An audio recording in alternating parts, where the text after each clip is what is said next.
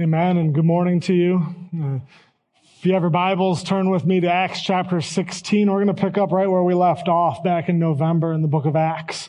Once again, that's Acts 16. We'll be reading from verses 11 through 15 with our time together. For those of you who may not know me, my name is Mike Kazarowski, and I have the honor of serving you as the lead pastor here at FAC. If we have not had the opportunity to meet yet, I would love the chance to meet you. So feel free after service to just come up and introduce yourself, make yourself known. That would help me to know who you are and know a little bit about your story. And so I'd love for you to take up that opportunity. I've been absent from the pulpit the last couple of weeks, which gave me the opportunity to recoup a little bit mentally from all that 2020 brought us.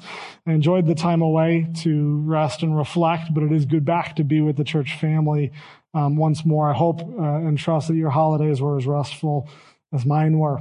For the last 5 Sundays, we took a break from the book of Acts, but this morning I'd like to pick it up again. We began this journey through the book of Acts almost a year ago to the day.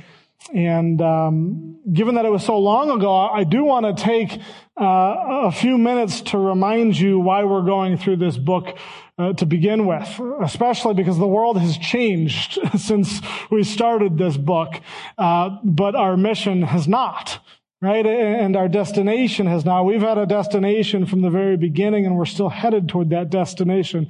It's not as if we decided to set out in the book of Acts just randomly with no direction in mind. No, we've had a destination in mind. And so a few reminders for you as we come into the new year. A year ago, I explained how the book of Acts is essentially a blueprint. It's a map for how a separated group of people that we call the church pursue a lost world, pursue a world that doesn't believe in Jesus. Right? If you are a believer here this morning and you've in your lifetime have committed to following Jesus, you believe in Jesus, you have trusted in Him for salvation, you are separated from the rest of the world. You are different. God has separated you out. But we still live in the world and we still live in the culture. And so how does a separated group of people pursue those people who don't believe in Jesus for the cause of Jesus? This is what the book of Acts shows us. It's a roadmap for how we do this. It's a missional book about the message of Jesus going out to the nations. And we can participate in this book in a sense because the message of God, the message of Jesus is still going out to the nations. And so we can relate. I explained a year ago how Jesus gave His followers a commission. We know this is the Great Commission. He charged us as believers to go and make disciples and to baptize them and to teach them everything that Jesus had taught us. And what's important to note is that commission is not a calling for a select few, but is actually a mandate for all believers.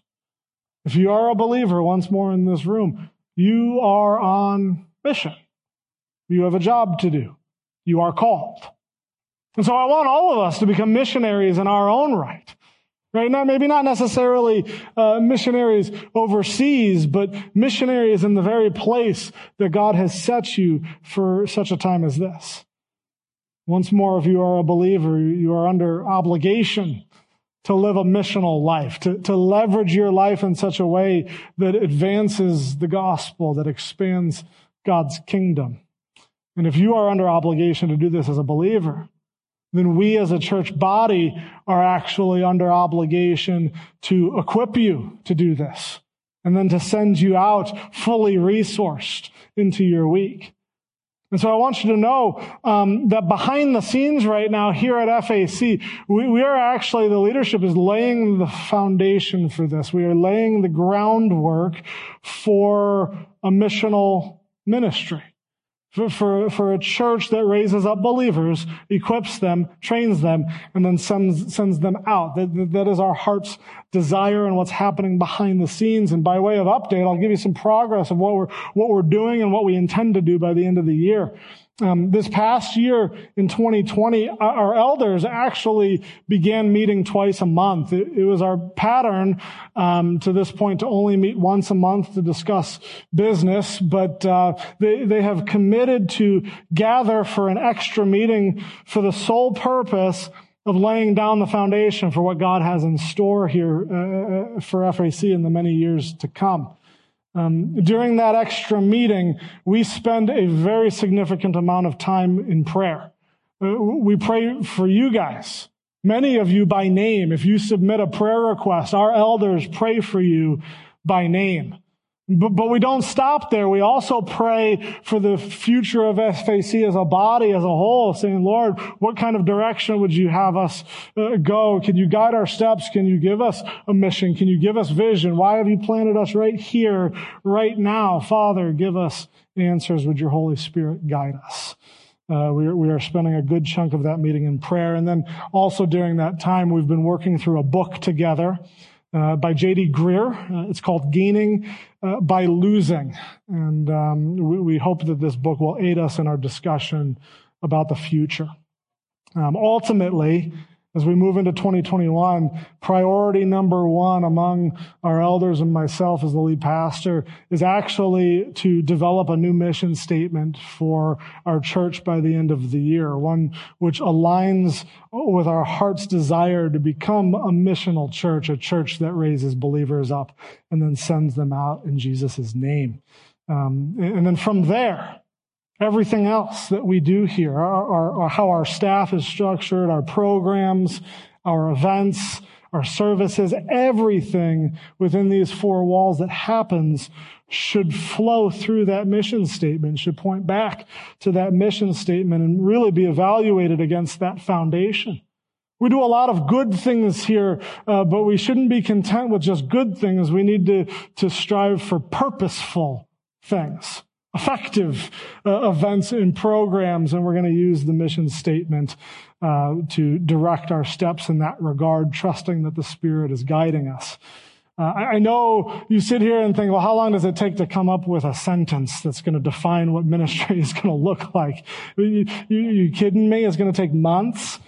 Well, this is a critical process that will define what ministry will look like for years to come, and so it's critical that we don't rush through this process.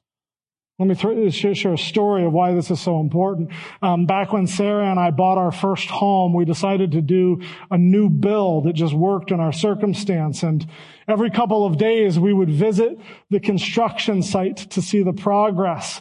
And I remember the first time that we went after they broke ground, I have never been so excited to see a hole in the ground as I was that day. And it was an expensive hole at that. And after that, for several weeks, every time we went, though, there didn't really seem to be much progress. It was taking forever. And we were getting impatient. It looked like they were just kind of sitting on their hands every couple of days that we would visit. But what they were doing was laying the foundation. It took them about a month to lay the foundation. But once the foundation was laid, the framing of the house, I kid you not, went up in about 3 days. Which is just wild to think about and remarkable because it's the framing of the house. It's the rest of the house that you live in. This is where the majority of your life and activity take place. And so if I could bring the analogy full circle, in the life of FAC, the events and the programs and the services live in the house, in the framing of the house. But we need to lay a proper foundation first if we intend to be effective in our pursuits. And so my hope this year is that if we are diligent and can avoid any other further pandemics, that we will actually finish the book of Acts, probably sometime around late August or early September. And then that last Sunday that we're in Acts, we will reveal a new mission statement that will serve as the foundation for how we do ministry here. And so our elders are discussing, they're studying, they're praying. There's going to be a lot of talk this year about it. And I would invite you to join us in that conversation and specifically your prayers. And if we as a church body, a family are doing this, I do not discredit the value that you bring as members and congregants and regular attenders in your prayers for FAC in the future. I really would covet your prayers over the next several months as we charge into the future. There's a lot here that we can look forward to, and we're excited to update you as we go. So with the rest of our time here this morning, I'd like to dig into God's Word. Let's pick up in Acts chapter 16 once again. I'll read from verses 11 to 15, and then I'll pray, and then we'll begin as we examine the text. So setting sail from Troas, we made a direct voyage to Samothrace, and the following day to Neapolis, and from there to Philippi, which is a leading city of the district of Macedonia and a Roman colony. We remained in this city some days, and on the Sabbath day we went outside the gate to the riverside, where we supposed there was a place of prayer. And we sat down and spoke to the women who had come together. One who heard us was a woman named Lydia, from the city of Thyatira, a seller of purple goods, who was a worshiper of God. The Lord opened her heart to pay attention to what was said by Paul. And after she was baptized, and her whole household as well, she urged us, saying, "If you have judged me to be faithful to the Lord, come to my house and stay." And she prevailed upon us. Would you pray with me? Father, we thank you that as we charge into the future as a church body, you have already gone before us. Would your Spirit please guide us in our time together now as we look to your word for direction and wisdom. And please, Father, by the power of your Spirit, would you mold us to look and to think and to be more like your Son, Jesus. In your Son's almighty name we pray. Amen. We last left Paul and Silas and Luke in the city of Troas, where, if you recall, they were waiting direction from God. Right? They just bounced around Asia Minor like a pinball in a pinball machine as God kept giving them detours on their trip. They kept trying to go into regions, and God kept them out of those cities for whatever reason, and they were going back and forth and up and down. And then they get to Troas, and they just say, well, I don't know what's next. We got nowhere else to go. And so we're just going to sit tight here in Troas and wait for God to give us some clear direction. And that he did when in Troas, Paul received a vision from a man who was from Macedonia, urging Paul and his team to come to Macedonia. Well, Paul convened with his group, with his team, and they determined that this vision was God's way of telling them that they needed to go share the gospel in the region of Macedonia. They needed to preach the gospel there. And so the first two verses of our passage that we just read a moment ago really serve as a bridge. Luke is explaining in detail how they traveled about from Troas and how they got to the city of Philippi. You'll notice that Luke is writing in great detail now about where they went and how long they stayed, because Luke is now traveling with them. To help us understand the geography of all of this, I've got an updated map for you. I've shown this to you in the past, but this is where they are. If you look at that northwest corner, there is Troas on the coast. They sailed to Samothrace, which is actually kind of served as a stopover point. It's an island in the middle of the Mediterranean Sea, and they just spent the night there, and then they sailed to the port city of Neapolis. And then from Neapolis, they traveled inland to the city of Philippi, about 125 miles overall, their total journey from Troas to Philippi. There's no detail listed here in these first couple of verses of any kind of formal ministry done in those first two cities, because really, Philippi is their main destination. This is where they wanted to spend the bulk of their time in Macedonia, at least for the time being. And it's most likely because, as Luke mentions, Philippi is, as he writes, a leading city in Macedonia. It wasn't the capital of Macedonia. It actually wasn't even the largest city in Macedonia, but it is a very prominent, leading, important city in Macedonia. It was a wealthy area that was rich with natural resources, And because it was rich with natural resources, it was located strategically on this trade route that ran from east to west in Macedonia. And so in Paul's mind, he's saying, I want to go to that city because there are plenty of ministry opportunities there. They won't run dry. Luke also intentionally mentions that Philippi is a Roman colony.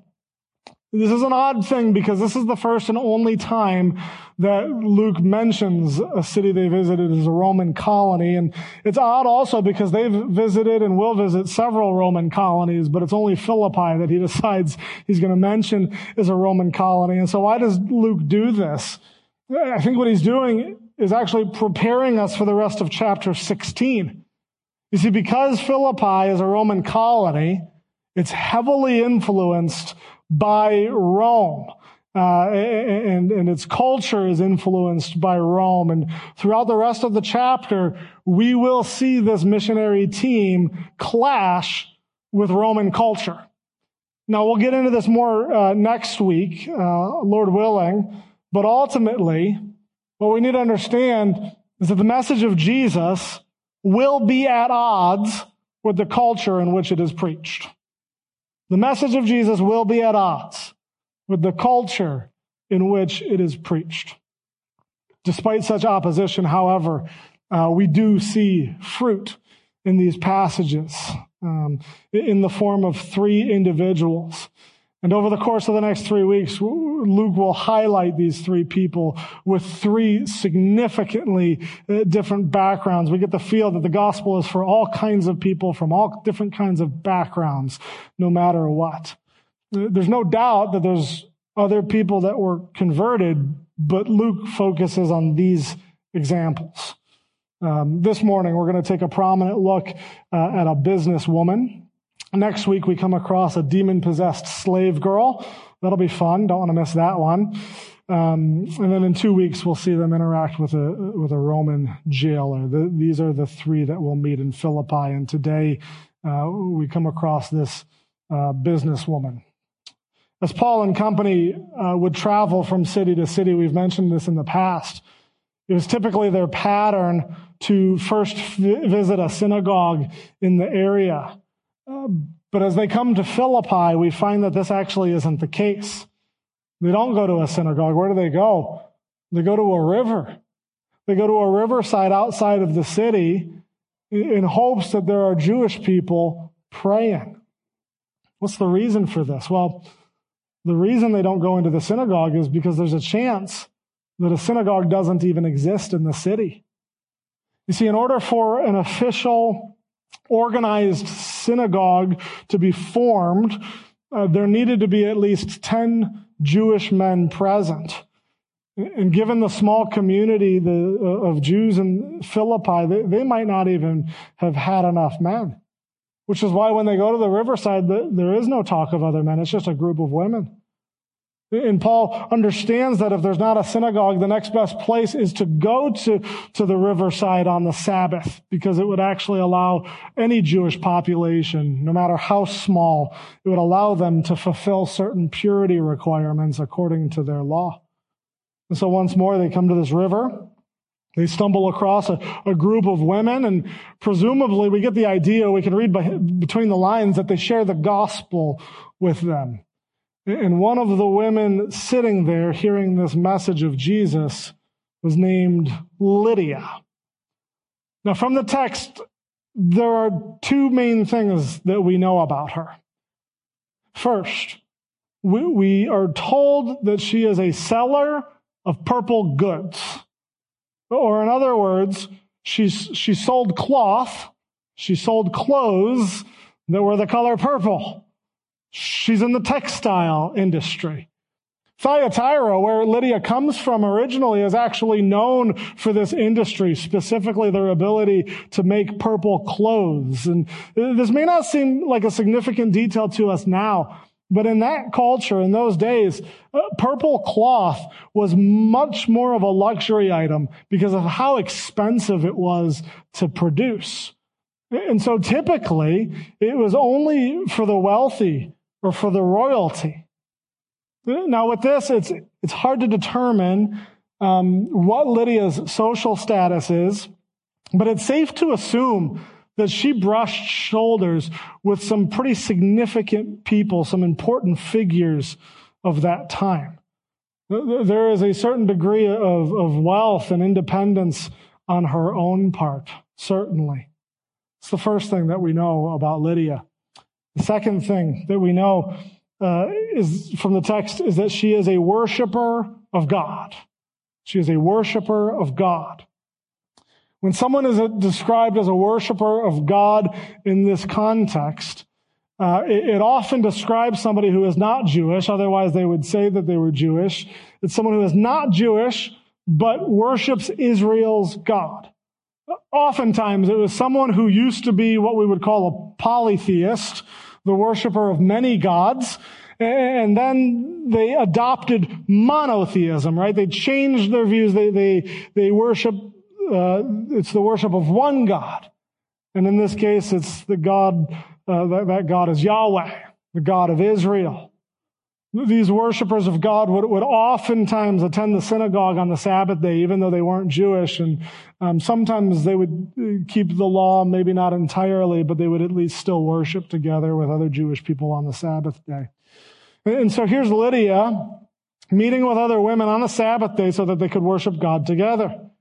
Well, once again, there may not be a synagogue to attend, so this is the next best thing. One could say that Lydia is pious, meaning that she is religious, that she is devout. She values religion. She could tell you, yes, I am a spiritual person.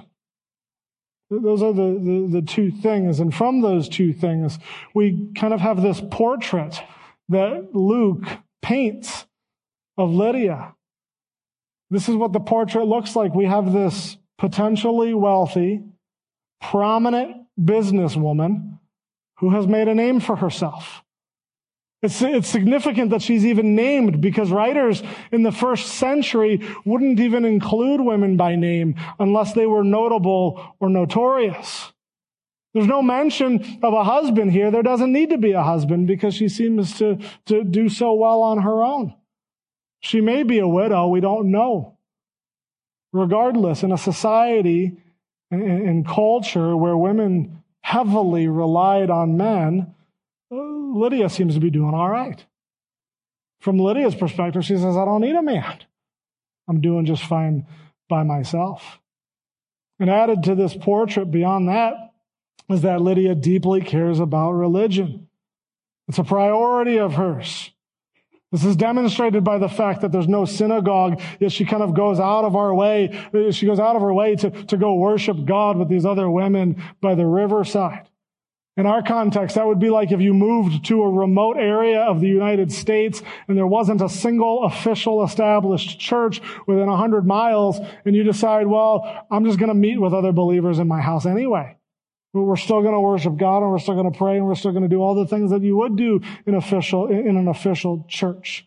Even though there isn't a synagogue at this point in Philippi, Lydia gathers with other people to worship, which demonstrates her piety. Lydia is a picture of like the ideal woman, especially in a culture like ours. You hear a lot of talk, good talk, about independent women. And Lydia is there. She's like the ideal woman. And you look at this portrait of her, and from our standpoint, we take a step back. We look at the picture and say, well, she's in pretty good shape. She's got her life together by our standard. She's a successful businesswoman. She may be wealthy. She has connections with very important people. She's sociable. And above all that, she's also religious. How many times, though, in our own culture, is our success or our wealth or our independence or even our piety a deterrent from the need for a Savior? Sit there and say, well, I don't need a Savior because I'm super successful. I've got everything I could ask for. I don't need a savior. I've got all the wealth. I can just buy my answers, right? If I have problems, I'll buy my way out. I don't need a savior because I'm independent. I can do this on my own. I don't need to depend on anybody else. Or I don't need a savior because I'm religious. Oh, I'm a spiritual person. I don't need a savior because I follow all the rules and I do all the right things and I go to church this many times and I pray this many times and I'm just a good religious person. I've taken care of my own salvation. This is often what we tell ourselves. But perhaps not that directly, but certainly in the subconscious of our minds. This is what we tell ourselves. And so we can look at this portrait of Lydia and say, well, geez, it seems like she's got her act together. But the reality is, and what she ends up coming to know, is that she has a dark heart. That she is a sinner. Paul, later on, he writes in Romans that all have sinned and fallen short of the glory of God. And if all have sinned and fallen short of the glory of God, that includes people like Lydia. That includes people in this very room that from our perspective have their life together. At the end of the day, Lydia is a sinner. And she needs a savior. She has a dark heart that needs to be transformed and opened. And this is what's highlighted at the end of verse 14. According to verse 14, it wasn't Paul's words that transformed her and changed her. No, it was the supernatural intervention of God that opened her heart to hear and receive and respond to the gospel. To hear that Jesus had died for her sins and now Jesus lives. I love this verse, the end of verse 14, because it teaches us what true conversion looks like. True conversion occurs not when you merely change your behavior. No, true conversion happens when God transforms your heart. Biblical Christianity is not behavior modification. It's not, I just need to be better. Our good works are not a means, they're actually an end. You see, our good works don't produce salvation in us. Our salvation produces the good works. We do the good works because we are saved, not because we want to be saved. And this is extremely important. Specifically in this time of the year. Because think about it like this. How many of you made New Year's resolutions in order to better yourself? How many self-help books are on your to-read list for this year? Don't get me wrong, I don't want to discredit goals or improving yourself. I have some personal and professional goals for myself this year. But at the end of the day, your goals and your resolutions and your efforts to better yourself will not bring you peace. They will not bring you ultimate satisfaction because your self-improvement is powerless to save you. It's powerless to transform your heart. Only a touch from the Holy Spirit will do that. And this is the message that our culture is bombarding us with. This is such a pervasive issue in our culture. The message in our society is, well, just try harder. Next time, just do better. Just muster up enough strength, reach down deep and muster up something, and then you'll do it by your own power. Then you'll prevail. Then you'll change. Then you'll find redemption. Then you'll be improved. Then you'll be the best version of yourself. This is what society tells us. And I know this because I experienced this firsthand this past week. My oldest daughter, Ella, and I, we've been watching through an old show that was on not too long ago, actually. It's called Once Upon a Time. And the show is a fantasy adventure drama that tells the story of fairy tale characters that have been ripped from their fantasy world and they've been placed into our own real world. And two of the main characters, obviously, are Snow White and Prince Charming, who you'll be familiar with, right? They're the heroes of the show. And this past week, we were watching an episode where it was revealed that Snow White and Prince Charming had done something just absolutely awful in their past. And they were just stricken with this huge amount of guilt over what they had done.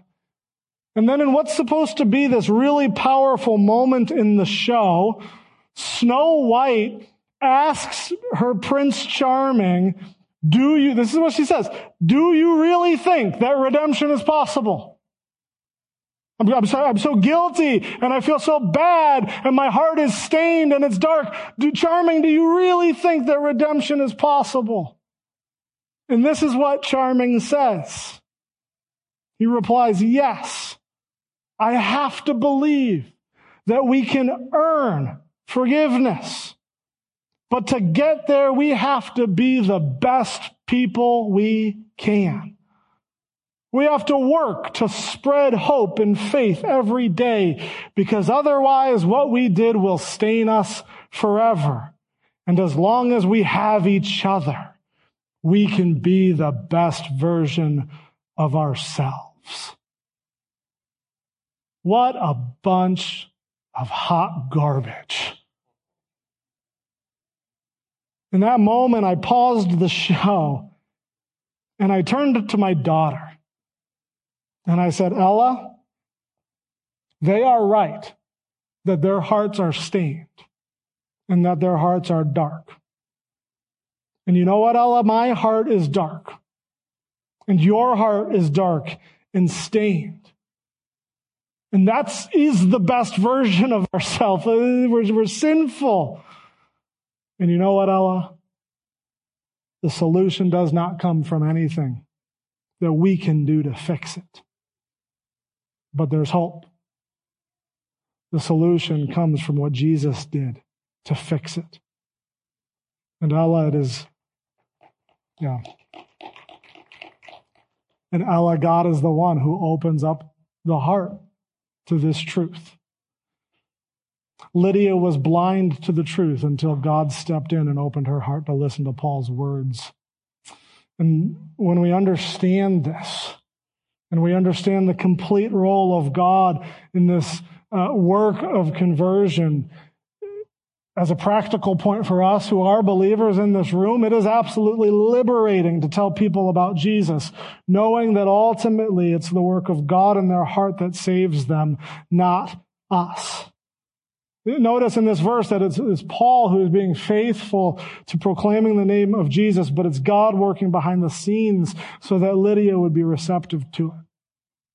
Sometimes when we tell people about Jesus, we get caught in that mindset that if I could just have the perfect arguments and if I could just have the best defense and if I could just craft the right words, if I could articulate the message well, then people will come to know Jesus.